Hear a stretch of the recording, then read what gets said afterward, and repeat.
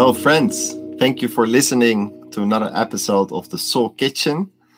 I really appreciate that you're tuning in for the episode with Melissa Marijnen, whom I met in several places, in Amsterdam, in Lisbon, in Costa Rica, in Indonesia.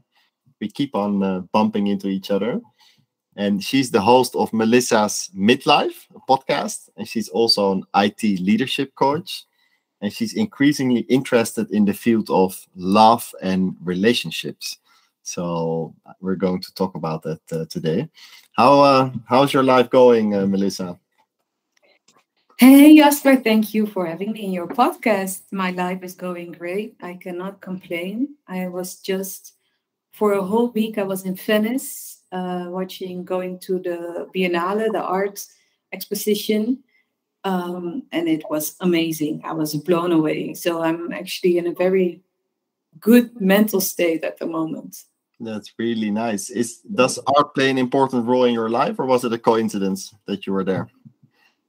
Art plays an important role in my life in the sense that my father has been showing me or introducing me to art all my life. And now again, he brought me to Venice. And so modern art is definitely plays a huge part in my life. Yeah. And 2 of my 3 best friends did art academy. So, you can imagine that, artsy people are around me most of the time. Yeah. Can you give an example of an artwork that inspired you at the Biennale? Well, my father and me decided that the winner, there's never a winner, but for us, the winner of the Biennale is Simone Leigh, an American artist who just made huge sculptures of Afro-American women in just really beautifully done, look beautifully, but also, it's all about the strength of these women and the position they had in life, etc. So it was very provoking, but also very beautifully done. Yeah, so Simone Leigh, definitely check her out. Simone Leigh, oh, that's beautiful. And do you see yourself as an artist as well?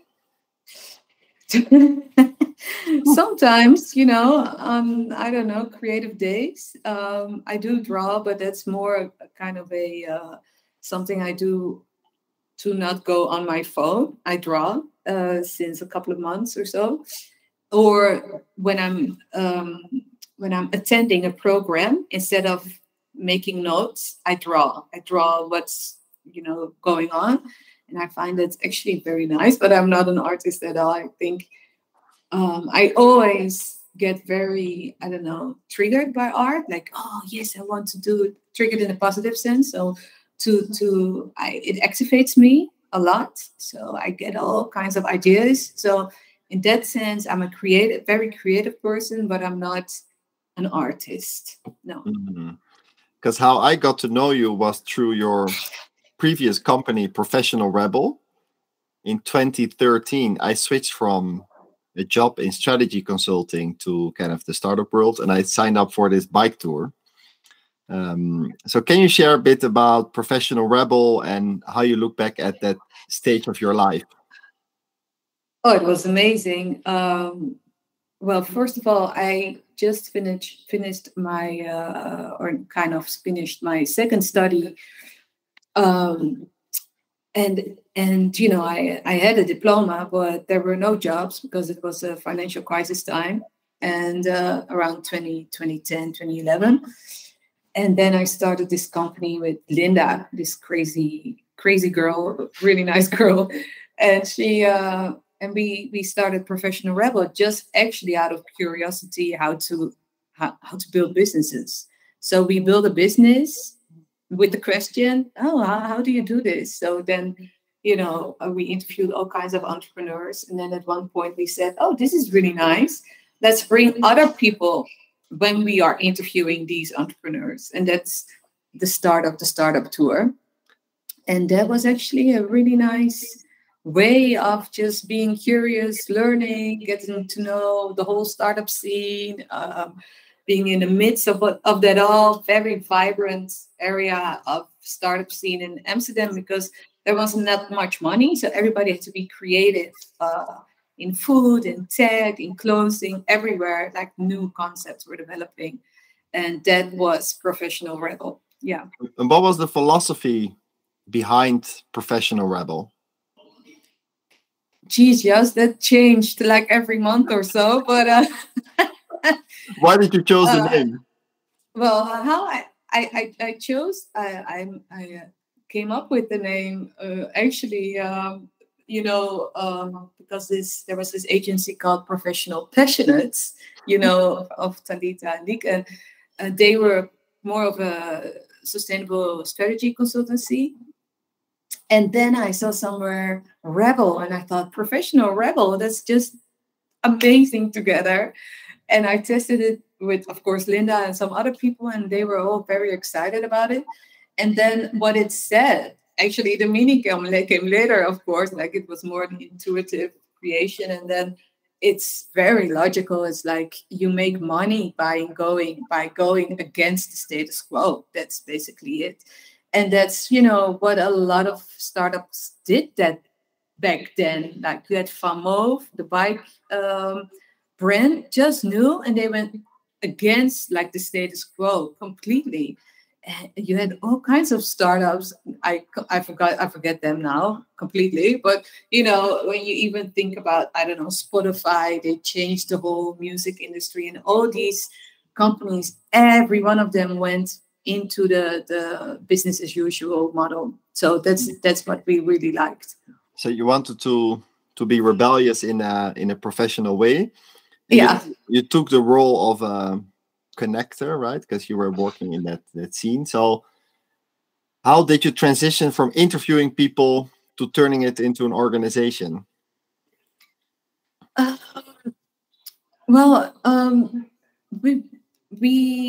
The thing with Linda and me was that we shared a lot of our story and our journey. There was no Instagram yet. It was all Facebook based, but everybody liked that a lot. So they actually got kind of activated by our posts. And then they were like, we want that kind of experience. And then the first it was like you or anybody else just buying a ticket. And it was too cheap actually for us to make a living. And then suddenly there was this IT company called Unit 4, and they wanted to have like this experience for their management team. And then suddenly we had a business model. So we became kind of consultants by accident. It was not our goal, but it was a way to finance our own kind of explorations, basically. I see. So it grew very organically, and I remember that like personal branding and sharing stories, you did that quite early on, even before it became more mainstream. Like nowadays, a lot of people do that. Is that something you already knew how to do, or did you learn that from your business partner, who also did participate in academy on political campaigns, right? True. Yeah. No, Linda Vermaat is her name, her full name. So she was already brilliant in getting into the media. We were in all the national newspapers and magazines, and we did all kinds of photo shoots. She was also very brilliant in doing social media and posts and stuff. I definitely learned that from her. I was and am still more lazy in that sense, and she was very consistent and strategic about it. So that I learned a lot from her, and it helped us a lot. Yeah. Mm. And what is the role of consistency in these types of campaigns or branding? Yes, that's always the question. Huh? So, after what is it now? I think 10 years of entrepreneurship, I can say that consistency is very important, but I would say you can also be consistent for 3 months minimum and already have a huge, how do you say it? It already will have a huge impact on your following and outreach. So, for example, you could be just very consistent in posting 4 times a week for 3 months and stop after. Already, people will, for still 3 months later, think you are very active. That's what I found out. So you can.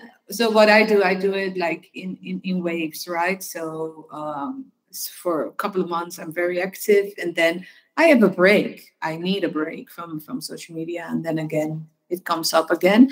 But with Professional Rebel, we were very consistent, and that was all due to Linda's full on, active role in that. I see. So it's consistency. It helps in creating a perception, right? That you're active, that you're on the go. Yeah. And before we talk about your present, I would like to understand more, even before Professional Rebel, like a bit about your childhood or the education you received. Can you share a bit about that phase before Professional Rebel, and then how you entered this Professional Rebel? Sure. I'm born and raised in Amsterdam, and I attended 3 primary schools. Wow. Yes, and 3 high schools. So I always. Out? Sorry? You got kicked out of school? No, the primary schools I was small, Jasper. I mean, I was just a little girl. No, that was due to moving around in the city. And the high schools were actually because I got kicked out. Definitely.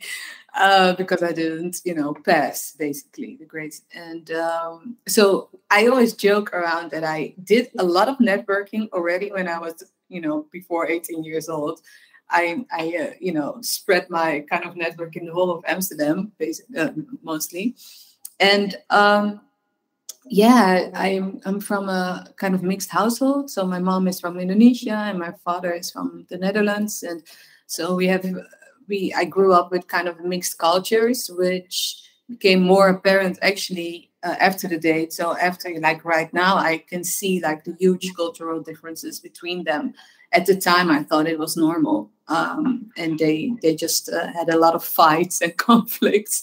But there was a very cultural, actually, difference between them as well. I now know. But it was really nice. They did share having huge dinners, inviting a lot of people. So we always had like our weekends were filled with people in the house. And so I'm a very extrovert person as well. And I like to connect and get to know people. And I was an only child. So I also learned to talk to adults from early on. And I think it helped me a lot with communication and stuff.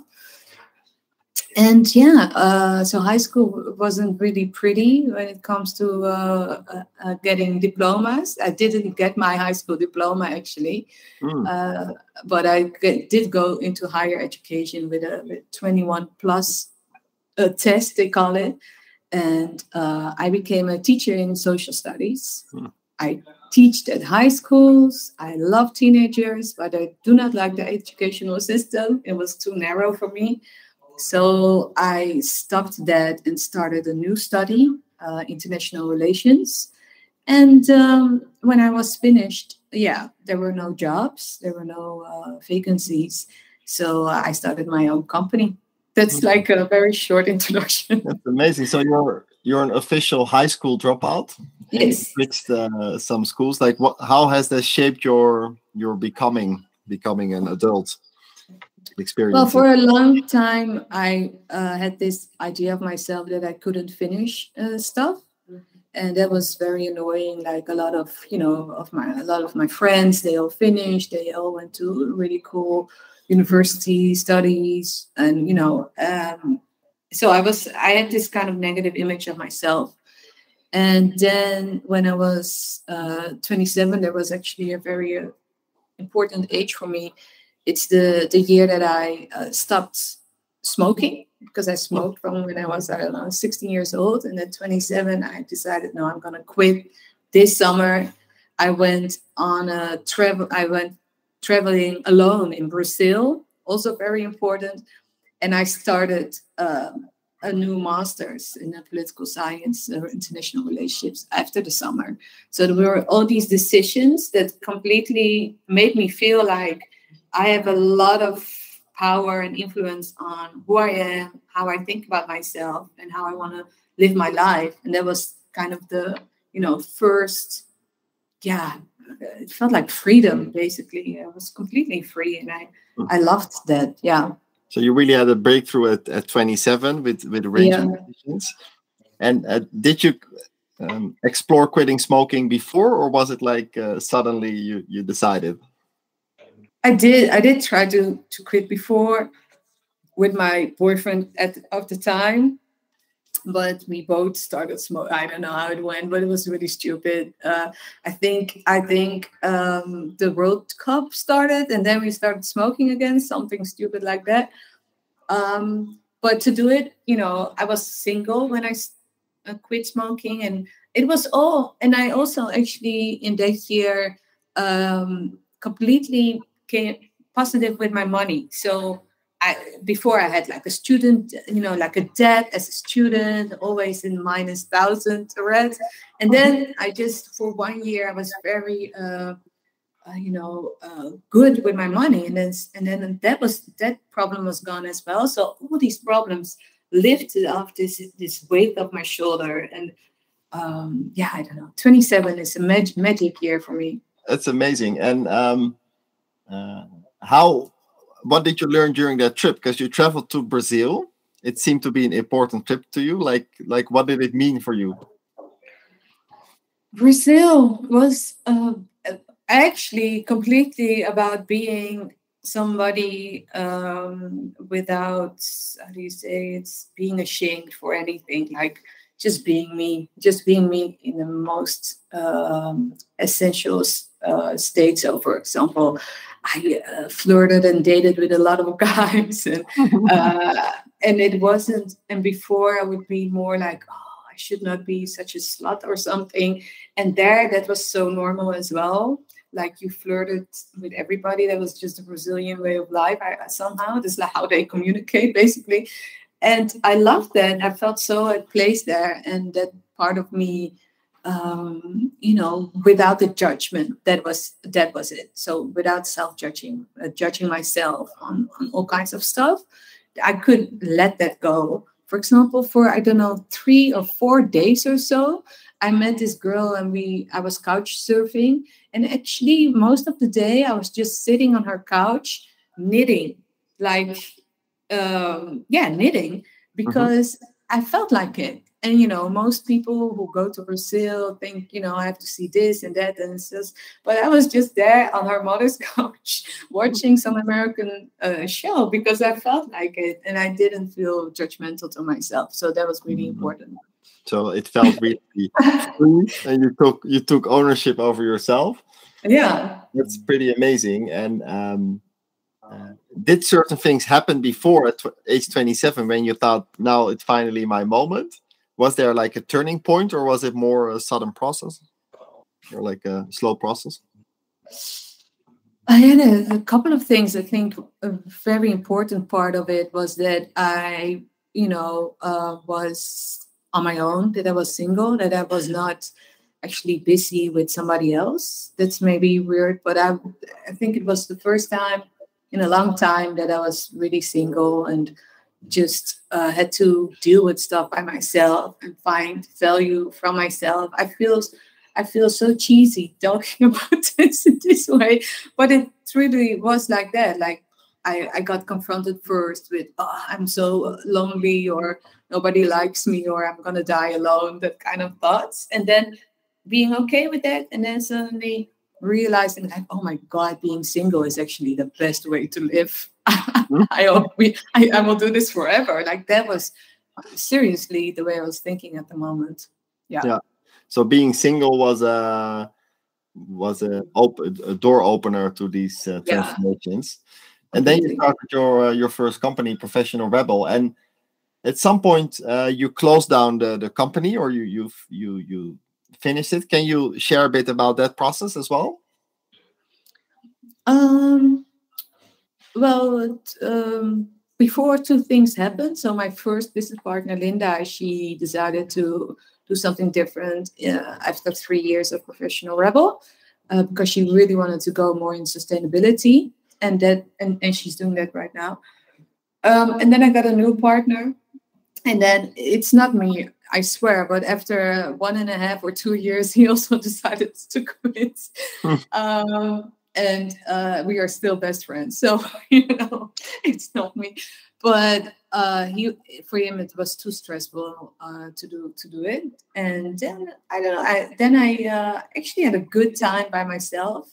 And it went really well. And then at one moment, somebody started working for me, Teddy. And she was actually much more, I don't know, profound and motivated to make Professional Rebel bigger. And then she started doing that. And then I thought, Teddy, you should, take this to the next level, your level, whatever you want to do with it. And she's doing that right now. So it still exists. And she's having these really cool clients doing young leadership programs, specifically for very innovative young companies like The Next Web and Keaton, these really cool companies. So I'm very, very proud of her. That's amazing. And what did you learn of closing? Because sometimes you need to close a chapter before a new chapter opens, right? Or how do you look back at these transitions with your partners and then new adventures? Yeah, it's so strange because because I made it myself. It's like a concept. It's, for example, I just love the name. I could have also easily decided to just keep the name and do something completely different. I mean, it's all in my hands, right? But somehow the name already was something like an entity, and it was not from me anymore. So it Mhm. was drifting away, and it's so weird because it's completely conceptual what I'm talking about. It's not real, it's just an idea, but the idea and the energy it had with it was completely true for me, that it was not me anymore, Yeah. and that I was already grown in something different. But still, when I talk about it, I'm like, yeah, what are you talking about? It's just air what you're talking about. But somehow it was really like that. And it took me also getting pregnant, having a baby, moving towards a village outside of Amsterdam with my partner, to even feel that distance even more. And then Teddy took over. Yeah, but I really understand you, because sometimes you create an entity and then in the beginning you're 100% merged, but then the entity gets its own life and then you Yeah. can go into a different direction. But it's not easy to suddenly say goodbye, right? So it's an internal No. of accepting Yeah. that you're also moving on and moving in a different direction from business partners and from the entity itself. Yeah, it's very similar, I think, with Bohemian Birds. I mean, that was also so beautiful. The Yeah. brand, everything, the identity, just like Professional Rebel. And that's like this creation, and it's very, very hard to let it go. And I think it took me like 2 years. How long did it took you, like mentally, to Yeah, let maybe go? also a few years. It's really a process. But maybe with your first creation, it takes longer also than with other creations. Yeah. Yeah. But Probably. it's, and maybe in hindsight, do you feel the pace was perfect, or would you have said goodbye earlier or later to the entity? No, it was how it was. I cannot. I'm not. I am not good at looking back and thinking differently. I never do that. Like that's the past. That's what happened. That's how it was. So I can never do that. No. I see. No, that's a very good point. And I also want to talk to you about travel, because we met in 4 different countries, and maybe you're the only one that I've met in 4 different countries. I think you're the only one, which is funny in a No, way, right? it's really funny. Yeah. So Amsterdam, Lisbon, Indonesia, Costa Rica. So what did you do in these places? I think Lisbon, it was next swap. Indonesia, you were on tour. Maybe you can share a bit yourself these travels. Yeah. So Lisbon, I was still in the startup scene, and we were at the Web Summit, Ah, um, huge conference, and actually you were like networking your ass off, and I was actually pretty chill. And then we met, and it was so cool. Um, and I was actually at that moment, I was like, oh, I'm gonna leave the startup scene probably pretty soon, because I don't have a real role in it anymore. Like the connector, like Web Summit, beats me like a million times when it comes to connecting. So, let's not do that anymore. And I was really happy with that, actually. And in Bali, just this excuse to go to Bali with Professional Rebel with Linda and Milan at the time when we met you in Ubud. And well, my mom is from Indonesia, so I know, of course, I know the island Bali as well pretty well. It was just such an amazing time. It felt so great to be there. And yeah, you were like, yeah, just sleep at my place. You were by yourself in a place with 4 beds, as yes. if it was meant to be that Linda, Milan, and me were always also staying with you. Oh, so cool. Yeah, And I was there for Tribe Wanted. It was Ben yeah, Keane. He's from the UK, and he organized this co-working, co-living. And when I yeah. was in Bali, I really wanted to stay, but I already had some commitments in the Netherlands. Mm, That's when my dream born, like to was born to travel for a longer time. But yeah. anyway, continue with your travel stories. Yeah. So, and no, but I remember, just to go back to Ubud, we met also at Ubud, which is this hub, and there are several now, of course, on Bali. But back then it was like new, and all these Indonesian and international people working on their own business. It was a great vibe, and you were already changing. Like, I don't want to be a premium birds only. I'm gonna do several other stuff, and it was really inspiring for me personally. I thought, wow, you can do that. That's possible. That's where a seed for me started. The last one was in Costa Rica, and we met last February, Yes, right? last February. Yes, And you just had an amazing experience in I forget the name. Pachamama. Pachamama. That's it. And I was there with my partner and my son, and again my father, by the way, and his wife. Mhm. And I also had an amazing experience in Costa Rica. Yeah. That's really nice. And when I met you and your family, we talked a bit about relationships, the beauty Yeah. of relationships, the challenges. And I think you mentioned that you want to transition more also into love and relationship coaching. True. Can Yeah. you share a bit about that? Why you're passionate about that? Yeah, sure. So at the moment, I'm mostly leadership coach. And actually, one of the main things, I will go back to the story in Costa Rica, but one of the main things I coach leaders in, and most of these leaders are men actually in the IT, is that I say it's very simple actually when you communicate something. Or it's basically love, or it's hate. Hate is a harsh word, of course, but like it's not for the other, but for yourself. So love is, together and beneficial for both, or even only for the other. And and that makes it very easy. Like, are you communicating from a sense of love, even if it's very, very light to your colleague or client or whatever, then you're doing great as a leader, I think. Anyway, so I already said that a lot about love. And then in Costa Rica, we were talking with you, and you were telling this story. I'm not going to say it because it's your story, but it inspired me and my partner to think about having an open relationship. So I said something about what you told me. Sorry, Good.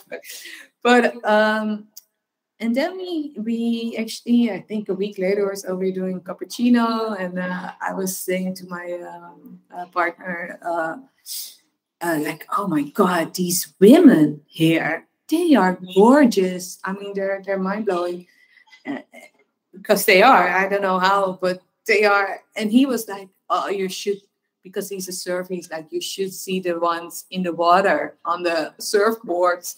They are even more. And and I was like, I actually wish you to have access kind of in flirting with these and even do it more, and exploring like new connections. And I actually wish that for myself as well. And then in about 3 minutes or so, we discussed it and we decided to try it. Yeah. Mm. How's it going so far?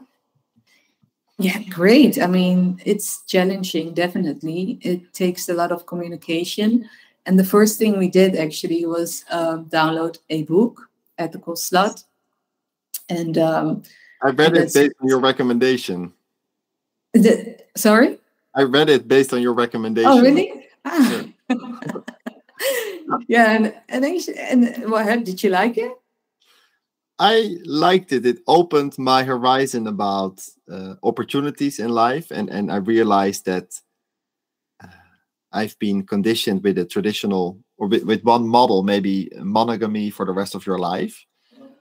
But in the book, they explore different forms, and it opened my mind to options, and also that you can communicate your preferences with other people and kind of design it together, instead of that you need to follow a certain model. So what did the book mean for you? No, that's first of all, and I did not expect it to be about that. So the first month or so, I was more kind of became aware of my pre-programming. Yes, definitely. So, oh my God, like this whole world is monogamous. Everybody thinks monogamous. I think monogamous. Oh my God, this is crazy. Yeah, because I assume that I'm like this individual that's critical thinker and decides stuff for herself. But basically, I'm programmed, to want to have this romantic life with one person. And because of the book, I learned this and to deprogram myself in a sense, but also to communicate more clearly and really, really feel like, what is my need in this situation? I feel something is bothering me, but what is the need underneath it? Like, what is the emotion? What is the emotion telling me? It's like a data entry point, it's like information, like, oh my, okay, I'm feeling this. What is this? And then I got to know myself much, much better than ever before, basically because of this decision. Yeah. So how did you get to know yourself better? All kinds of these underlying schemes or patterns that I didn't know. For example, one very, it might sound strange, but one thing that came up is actually appearances. So beauty, attraction, and as a woman, how as a little girl, I grew up, and then people thinking I was pretty, or saying that I was pretty, and then this became a theme. So it's like a little bit. It reminds me of smoking. Smoking was constantly there. Like, it was something I thought about the whole time. And since a couple of months, I became aware that appearance and attraction and how I look is something I think about all the time. It's like through my whole day in life. And that was really like, God, this is a huge amount of my headspace goes to this thing. Yeah. And it's very complex thing, and it has a lot to do with feeling secure about myself, feeling valued. And that was so strange. Being valued by your appearances is very strange, actually, because a lot of it, I didn't have any to do with it, right? It's just my DNA. And, it's strange. It's so, for example, I never knew this before. Now are you thinking less about it, your appearance? How has it changed? No. No, but it's so I turned 40 this summer, Mm-hmm. So it's a more of an aware process. It's a very aware process because I'm also transitioning to an older woman. Mm-hmm. And uh, yeah, so I find it more interesting. Before I would maybe feel it more negatively, and now I am um, more, how do you say it, actively thinking about it and finding it more interesting. Like, wow, I'm in this process, I'm in this transition, and what's going on, what's happening, and playing with it more, Yeah. experimenting with it more, instead of underlying feeling of, oh, Yeah. something. I And don't know if I'm it's a making a lot of process of sense. awakening and becoming more aware. And Yeah. in the book, The Ethical Slut, they also talk about if you're in a close relationship, that you can open the relationship. Because you can meet someone new and then you can discuss this open relationship, or you can open an existing one. But how did that opening go with the two of you? And do you have some tips maybe for people if you want to do that as well? Yeah, no, definitely. I think what's really important is that both of the partners are very curious to find other people. Like if it's and also first of all, what's extremely important is that like the basis is really good. Like me and my partner, we had a relationship for 12 years, and we felt like on a really good place. There were no huge issues at all. I mean, we sometimes fight, but there were no issues like big issues. And we talked about, how do we want to do this? And it's just, we have two rules, like we tell each other everything, and not with friends, because that's just going to be drama. So those are our two rules. And we communicate. We can fall in love with other people. That's okay. We can just communicate everything, right? So it's really important that you're in a good place and can talk about everything, that there are no taboos. That's really important. The other one is that for men, it's more difficult on the dating apps than for women. So in the beginning, my partner, he had less likes and matches and anything than me, and that can be like a huge kind of ego stump, or he felt really like, my God, why don't I have any matches and stuff? And I felt like, oh my God, everybody loves me. So that's also something that became a little bit Imbalance. imbalanced. And so yeah, be prepared for that as a man. Like this is just gonna take a while, but then it became balanced again. But there are always times that when it's imbalanced and balanced again, imbalanced, balanced again. So that's something you have to take as part of it. And the insecurities I felt when it was imbalanced and my partner had more dates than me, that's something I dealt with. And again, it was like kind of an opening to again explore my own insecurities and learn much more about myself. Yeah. Because I would feel jealousy, and in the book they also describe that. So have you experienced jealousy, and if yes, how do you deal with it? I did experience jealousy. I experienced it last week even. And it's so strange a feeling, right? Now I'm more aware when I feel it, where it's in my body, how it feels. I stay first with that feeling. And I just feel like, oh, pinch in my stomach. What's this? Oh, something in my throat. Okay. Is it going away? Oh, yeah. Finally, after 5 minutes, it's gone. And then I start thinking about like, what is in this situation is bothering me extremely. And for example, my partner was watching these videos with somebody, and then he actually wouldn't. I felt like, shit, you're doing that kind of stuff. It was not about the sex or anything. It was about that kind of stuff. Like, you're watching funny videos. And then what does it say? Yeah, I felt like kind of, I don't know, rejected or somehow. And I deal with that. And then it just flows away, the feeling. And then I continue my life. How do you feel? How do you deal with that feeling of rejection? Um, I I ask myself, like, is it true? Like, am I rejected? Is this true? Am I rejected? No, I'm not at all. It's just not true. And then immediately, like, it's not true. I'm just dealing with this emotional reaction of my body and my mind, which is very frightened, right? It's like this fear, like this basic fear in me that all humans have to get rejected.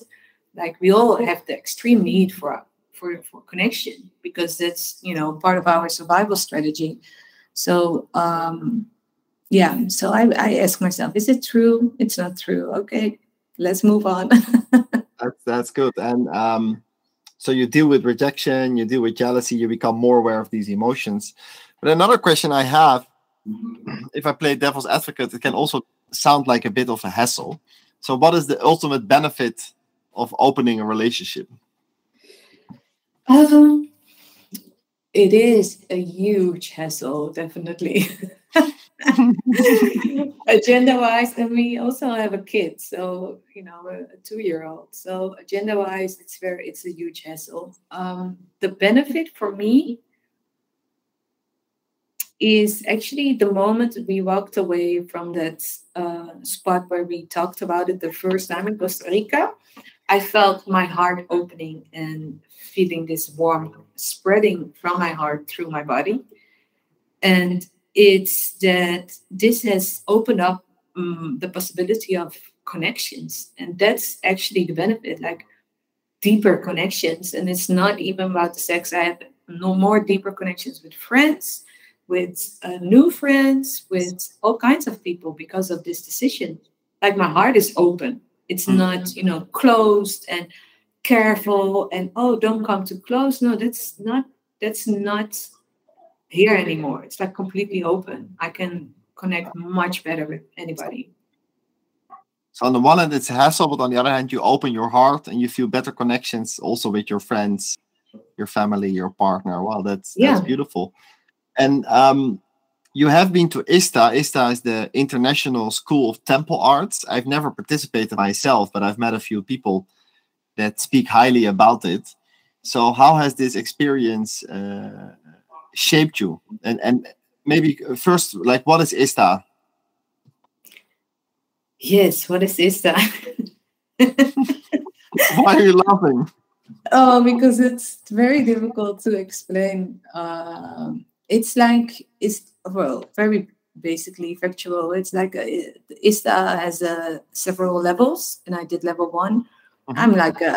I'm like a greenie, a junior. I just started out in this field, and it's like a week program, 6 days, I think, 6 full days, with about 40 people, facilitated by 3 facilitators, which of one is a lead facilitator, and 6 or 7 assistants. So you're with this group of 50 people. And from early morning till late evening, you are in this program that just helps you discover, or helped me discover, like, my masculine side, my feminine side, connecting with others, saying no, understanding where my boundaries are, understanding where my kind of inner power is, how I can let that go, I can get it out, being much more embodiment is a huge theme, like feeling feeling the body as intelligence, like understanding what you feel as intelligence and how to act on that, or use that. And it's also about connecting with all these people from all over the world on a very deep level. So it's a roller coaster, to say the least. It's crazy. And, and you could also call it a crazy sex scam, which, jokingly people within is like, no, it's not a crazy sex scam, but it's just, there are at night temple nights. Mm-hmm. And then at one point in the program, there are like connections, and they can be sexual, they can be pure physical, pure emotional, verbal, whatever. And that's also happening. Like it's an exploration of all that stuff. So it's a roller coaster of connection, emotion, self-awareness. And can you maybe give one example of an exercise in which you connect deeply with someone else to get an understanding of what this is about? Well, we are forbidden to share any of the exercises. Let me think of a light exercise that's still quite impactful. If I would tell even one, it would just ruin the experience if somebody never did it. So it's crazy. I didn't know anything, but yeah. Maybe don't share about the exercise, but what did you learn about yourself because of all these exercises? Yeah, so I will tell you that I actually learned a lot about my. So it's also about your parents. So one exercise is also about your parents, and it's quite in the beginning of the program, and I learned like it's like therapy on steroids basically, because I got really deep into my relationships with my mother and my father, and what still was there that I was not nice, was not safe when I was young, and and to deal with that and just emotional release basically of what was inside of me, and I just kept it there like, no, I'm not gonna let that out. And I was very surprised that I had so much still anger and sadness actually in me about my youth. And so that was very surprising and freeing again at the same time. Yeah, I can imagine. And can you share maybe a bit about the relationship with your dad or mom that you still wanted to release, or is that private information?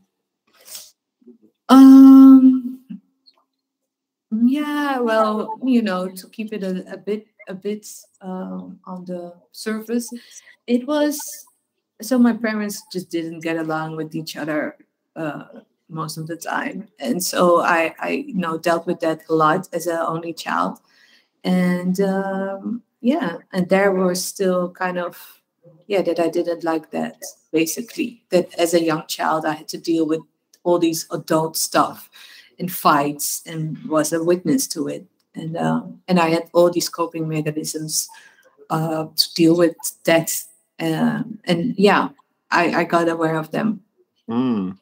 That's beautiful when you become more aware and you can kind of release this pain. Mm-hmm. And what is the relationship between this therapeutic exercise or the relationship with your parents and the sexual component? Why are these two connected? Well, because what you see is these patterns and these coping mechanisms are still also in right now. So, for example, one of my tendencies is then to, in a group like that, be really fun and pleasant and communicate with people and that they like me and stuff. And that's something I also learned as a child, as a only child between a lot of adults, and not being annoying, being nice. And that's kind of, what I also did there. So you get really, you get to really know yourself and see these patterns. And a huge part of it is these stories, you make up. Being in a group, immediately I started making up stories about, one of the best looking guys there, like there's something between him and me. And it was all a story in my head. And at one point I felt like, oh my God, this is just a story. This is such a stupid story. Let's erase this story and let's just be with myself again and just see what happens. And it was very easy to erase the story and not let the story kind of swept me away and, be in this Hollywood rom-com all in my head, I sometimes have that as well, that I meet someone and I create a story that is related to the future. Yeah. And suddenly you believe that the story will happen. And then when it doesn't happen, I'm usually very disappointed. So can you share a bit more about these stories and then how you remove them and why these stories matter? Yeah. So huge part how I loved ISTA was that in the first days I really learned to listen to my body, and then I realized like this is gonna sound strange. So like the stories part and like the thoughts part, that's going in your head. That's just like kind of having the radio on, but um, your whole body and your whole being is busy with all kinds of other stuff, which is much more important. So at one point I found like, oh, my head is just having the radio on, let my head have the radio on. That's nice for my head to have some stories to keep busy with, otherwise, my head is just a little bit bored, and it's actually just a fraction of my head.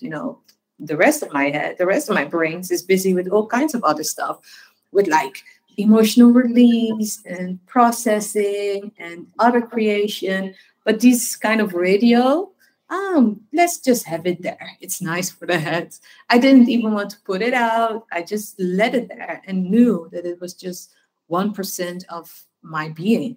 And still I know like this chatter on the radio, it's just 1% of my being. It's cool, it's nice, but my body knows what's really going on. Yeah. So when I'm with somebody, for example, I feel I'm just much more occupied with how does my body feel, like how do I feel here inside, and how does it, is it a connection or not, and that. Yeah, it's really about trusting the body, not trusting all the stories of the mind. Yeah, that's something that I still have to learn. I feel. Yeah, and even like what for me was really important. It's not even about trusting. It's about kind of how do you say gunnen in English? Like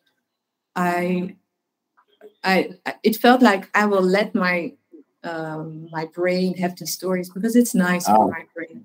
So you don't resist them, but you kind of allow them to be there. Yeah, not even allow. I'm like, I wish my brain to have. I think it's nice for my brain to have these stories. Yeah, that's a good way of looking at stories. Like it's just allowing your brain to have them. Yeah, I understand. I like Netflix too, right? So yeah. And ISTA, I think it consists of 3 levels. So you've done level 1, right? Mm-hmm. Do you feel the call to participate in level 2 and level 3 as well, or this is it for you? No, I definitely feel the call to do level 1 again and to do level 2. So that's where I look to until then, and I would love to do an assistant role at one point. And then level 3 might come, and it feels like I will be with ISTA for many years to come. So I have the time to do it like once every year or so. I think maybe in one point I will increase the times, but yeah, for now, that's basically how I see it. Yeah. So it's interesting that you want to do level 1 again. Why is that? Because it's so powerful. It's so extremely powerful. Yeah, it's just I've never experienced something like this before, and it was extremely powerful. Yeah, and I think if I do it again, I will learn more, even more, and I probably have to do it like a third time even. And I know people who did it 5 times, and every time they learn something new. Yeah. I like that. Sometimes I move on too quickly, but I like that you repeat this level 1. So go ahead. Just to add, like ISTA really also emphasizes that it's not like a level 1, 2, 3. Of course, you think like there are 3 levels, so you must do them. But it's not actually. It could also just stop after 5 times level 1. Just stop, So it's not very linear in that sense. It's much more how it feels, what you're comfortable for. I see. Yeah. So it's about becoming more aware of your sexuality, your body, your connection, your feelings. So what role does ISTA play in society, or what role do you feel they're playing? Oh, this is something they are actually figuring out themselves constantly. I feel what I know, what I've heard. You know, when we discuss like in small groups, like what am I gonna do with ISTA? Like the world is falling apart, and I'm just sitting here, you know, yelling because that's one of the emotional releases. I think say that. And you know, what am I doing here? Like, how is this gonna add to, you know, helping the world? And it's very much about that's like, I think, already a important discussion. Like, for example, I went to Biennale Venice. You have all this art about sustainability, about racism, and then again, you can also ask the question like, how is this gonna, you know, add? Like, it's more of a commentary on what's going on. Like ISTA is more of an individual kind of process. It feels like, Mm-hmm. but I think it's, for me, it symbolizes this new energy that's gonna just increase the amount of harmony and empathy we have for each other, and that's like one of the basic ingredients we need for surviving the period to come. So Um, ISTA increases empathy and harmony, and that's kind of what the world needs. So that's where they contribute. yeah, and that's definitely where they contribute, and in a sense also, like, it's not just, these are quite feminine characteristics, but it's also about like the masculine being a, you know, a leader, taking action, being objective about stuff, and, you know, really being there for each other, brotherhood and sisterhood in that sense combined. And I'm just have to find the laptop. Yeah, so I think that's where they add. And it has to, for me, it feels like an education that's adults. When we all will have this, we are like in a new era of life. And I think, you know, your podcast, the people on your podcast, is that these kind of, you know, new communities, new ways of thinking, new ways of feeling. It's like the first group, first adapters of this new way of being. So it's Yeah. they're pioneers in a new way of being, and I I like to dig deeper because this episode is also really about your ISTA experience and your new career ambition, maybe of love and relationship coaching. But what is this new way of being? How do you can you describe that even a bit more? Like what does it Yeah, encompass? well, you're lucky because I think about this a lot. So, so you know, ISTA is very inspired by Tantra, and Tantra is all about deprogramming. Just like you know, having an open relationship, being polyamorous is also about deprogramming, and it's also all, you know, the whole. For example, Black Lives Matter is about deprogramming. The whole, you know, everything that's going on around sexuality and racism and everything. It's all about deprogramming, right? It's about being aware, first of all, that we have programming that has given us privileges or not privileges, and how we can deprogram that and develop new programs, basically. You know, I'm an IT leadership consultant, so I think a lot in programming as well. But Mm. I think that's the challenge ahead, that we dare to, you know, see a new world, a new society, a new community, a new way of living together, which is based on new ways of having energy, you know, consuming, being together in relationships, communicating. Like, it's everywhere. The I, whole I political system is also, you know, it has also has to be reprogrammed in many ways. I see. So it's about deprogramming maybe older systems that don't function anymore, and ISTA also plays a role in that. And Yeah. you're turning 40 this year, you mentioned, and you are considering transitioning into becoming a love and relationship coach. Can you share a bit more about your ambition, who you want to coach, what you will coach them on, why it matters? Wow. Okay. So it's a kind of a more of a long-term thing. So I'm an IT leadership coach, and I'm actually doing great, having really nice clients. Most of my clients are men, and I coach them on communication and taking leadership and, really taking responsibility. That's very the essence of it. Um, so, but now I feel this calling also because of ISTA in this men women kind of the relationships between them, or people in general, regardless of their gender.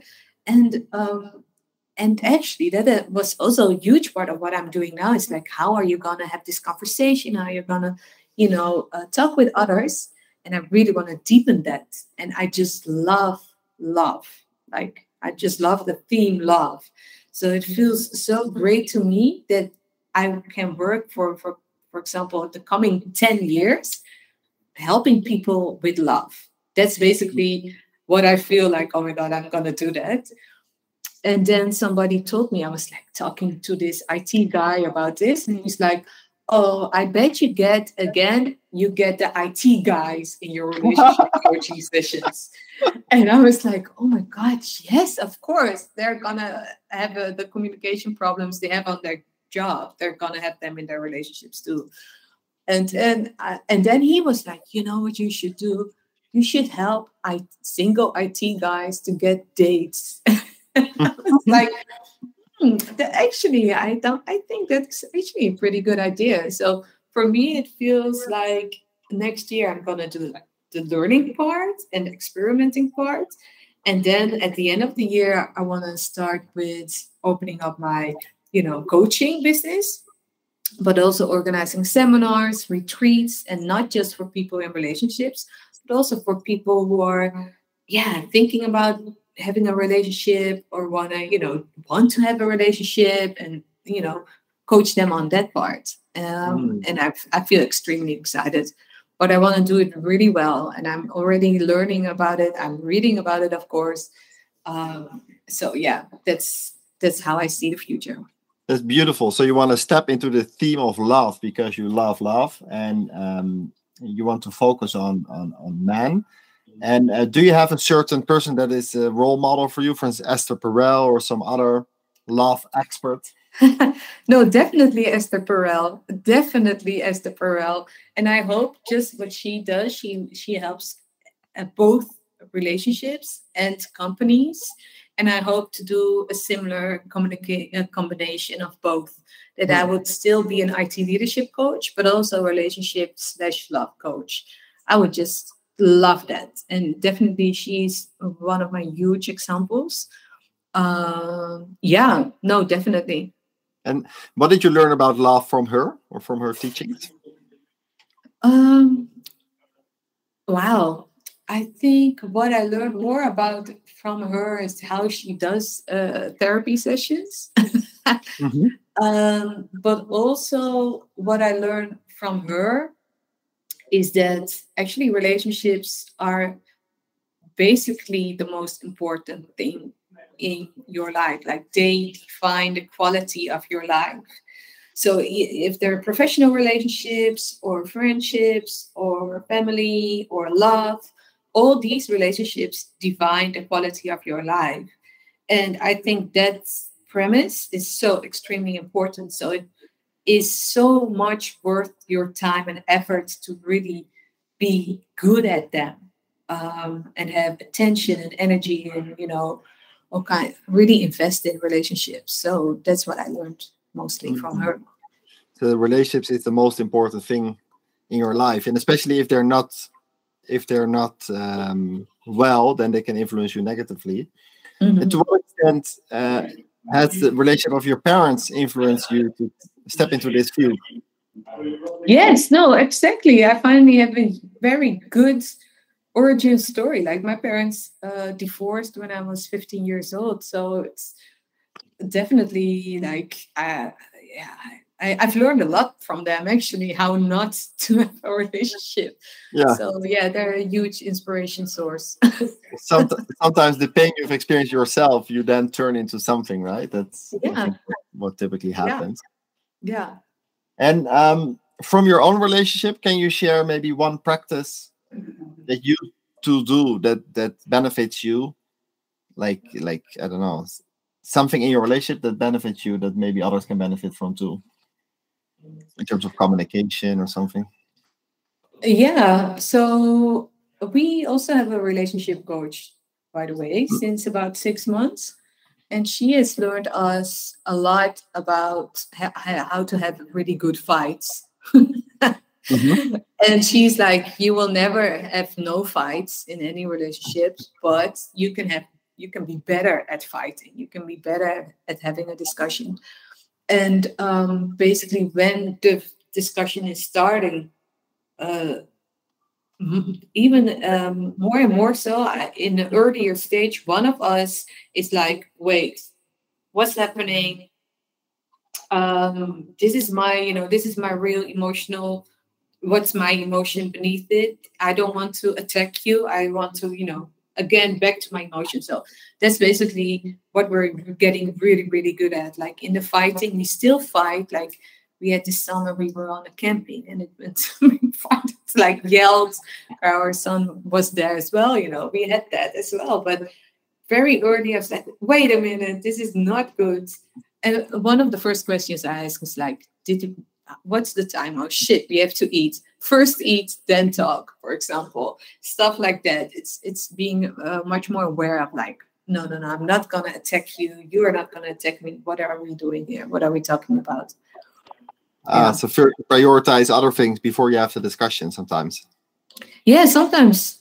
And don't fight in the car. That's so bad. Like it's just you look in front and I don't know, it's stressful environment. So fight when you can look at each other and when you've eaten or had enough sleep, not at the end of the day.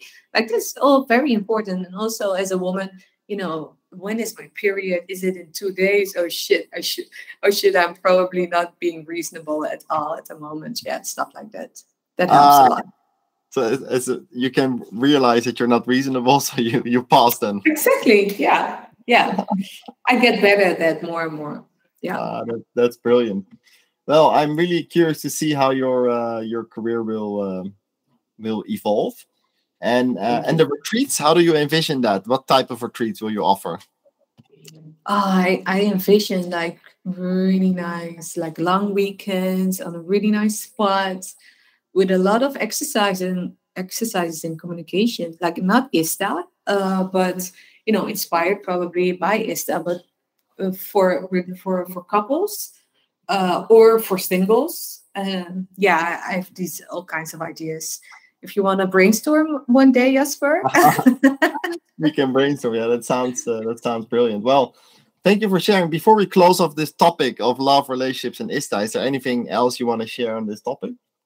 Love, relationships, and ISTA topic. Yeah, well, I feel bubbly inside. This is nothing, something I need to share with you, but I feel all bubbly inside when I'm saying this, like, I really want to do this. I cannot wait. And I'm already, developing it, but I'm taking it much more slow than like I would 10 years. I had like a company in 1 month. Now I'm just taking it slow. Like, no, I really want to get good at this, understand this on many levels. So yeah, it's important to grow things organically. I'm doing the same now with Soul Kitchen. It's not a marathon, they say.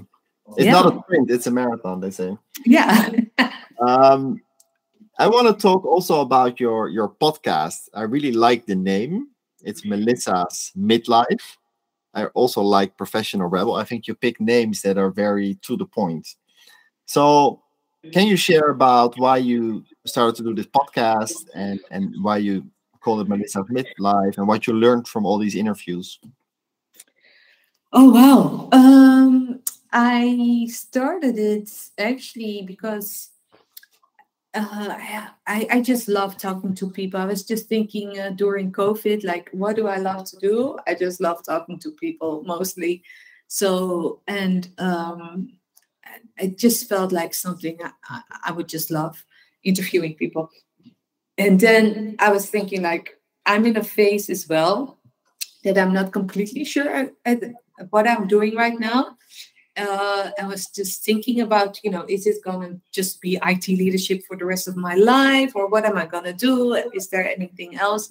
So I wanted to interview these people also to get inspiration and how they decide, like how are they going about, like you're in the middle of your life, midlife, thinking about who am I? What do I want? Is this what I want to do for the rest of my life? So that's how it was born. Yeah, so it's not necessarily only on work, but it's also how people approach life, right? And how they... Yeah. Because one of the things, I listened to the episode with Oscar Kneppers, the Dutch entrepreneur, and he says, have the courage to really take time out. Yes. So what did you learn from him and this taking time perspective? Well, I learned from him, firstly, that you can just completely switch gears completely. Like, he was in this huge, fast-paced startup scene. He was really in the middle of it, and a very important figure in that whole scene in Amsterdam. Really pushed it internationally and everything. And then at the same time, now, since a couple of years, he's like, shit, that's only fast pace. I would really want to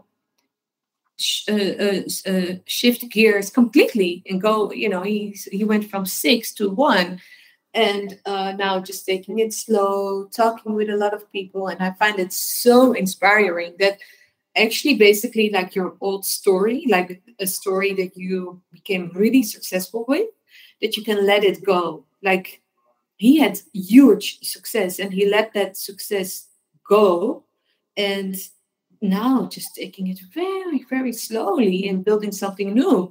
And again, he's not fast with it. He's just, being very, intentional with it. Yeah. So he let go of his old story, kind of. Yeah, and it was a positive story. So old story sounds negative, but it was a success story. Yeah. I read a book from Carlos Castaneda. Do you know him, the writer? No. So he's a American anthropologist, and he studied with a Mexican shaman for many years, and he wrote some books about it. And one of the books is The Journey to Ixtlan, and Ixtlan is kind of your being, your home. So it's about the journey home. And one of the things he suggests is to erase your personal history, in the sense that you don't always have to live up to your history. Like, oh, I'm Melissa, I'm this person, I'm Oscar, I'm that person. Yes. So that's something that I recently eliminated my entire LinkedIn. I just put Soul Kitchen just to experience how it is to just have a current project. So it was kind of a ritual. Oh, Jasper, I love that. Oh wow, I love that, because it's weird, because it's a success thing you have in your past, but it's actually dragging you kind of down in a way, or it's holding you back in a sense, and that's so strange about it. Yeah, in a way you're still connected to it. So if you want to step into a new role, like with Soul Kitchen, I want to explore new fields. So I eliminated my entire past. It's not that I'm ashamed. It's not that I want to delete it fully, but it's more I step into a new role. Yeah. So that's what Oscar. Yeah, that's what Oscar seemed to do. And what else did you learn from interviewing all these people? That's, we're all like the main character of our own blockbuster movie. All these people have their own stories, and they're like the main character, of course. And we can all make what we do so extremely important, or diminish it in a second. Like, so for me, it was also like, wow, all these people, like individuals, but they're also wow. And then also again, like, but they're all just also human. Like, they're all just also human. And that's also very important, that they're also just the same as any baker or whatever, somebody who would not be on Melissa's midlife podcast, you know? So I don't know if I'm making sense, but yeah, I don't know. They're all the main character in the They're the movie. main character, and they create their own destiny. Yeah, So yeah. do these people have in common that they proactively create their own movie? Is that why you invited them? I think so. Yeah, most of them do. Yeah, definitely. And and I feel connected to that in a sense. Yeah. Yeah, that's well. Thank you for doing that, because you inspired me. You interviewed me as well. I learned a lot. I was very nervous before I came to your studio. I was like, did I prepare enough? Is my story interesting enough? But then I realized it's just indeed you share in the moment what feels alive, and you share Yeah. your own life, so you can't be unprepared. Yeah, I think your episode was the best listened to of all the episodes. Oh At wow! one point, I'm not sure how it is now, but at one point you were the best listened to. Yeah, Yeah, most yeah. of So you really inspired me to step into this role. And another question I have, because I'm thinking sometimes of time. You know what to do with time. You can think about money or time. And you also read Tim Ferriss, The 4-Hour Workweek. But how do you think about time, and how do you deal with it, or how do you use it? Okay, yeah. So for me, Tim Ferriss is a huge inspiration, not just his 4-hour work week, but his podcast in a whole. And I think the main principle I've learned from him is the Pareto principle, like 80-20 Mm-hmm. principle, that like of the 20% of your activities amount of the 80% of impact. So 80% of my day impact is just 20% of success or output or whatever. So basically it means like it's all disproportionate. So everything you do is disproportionate, and then you can take that principle and make your life more effective, like really focus on the 20% activities that amount for 80% of the output. You can do that, and that was something Tim Ferriss was talking about a lot. But I think he switched up at a point, like more of like what makes you really fulfilled, and focus on that. And that's something, it's a very proactive way of designing your lifestyle, basically. And that's what I've been doing since I've learned that from him. I think about 7 or 8 years ago, I've been doing that very actively. And this is probably one of the reasons, I also think about a new relationship type or a new career, like relationship coaching. It's like, what really makes me fulfilled? So how does time come into this?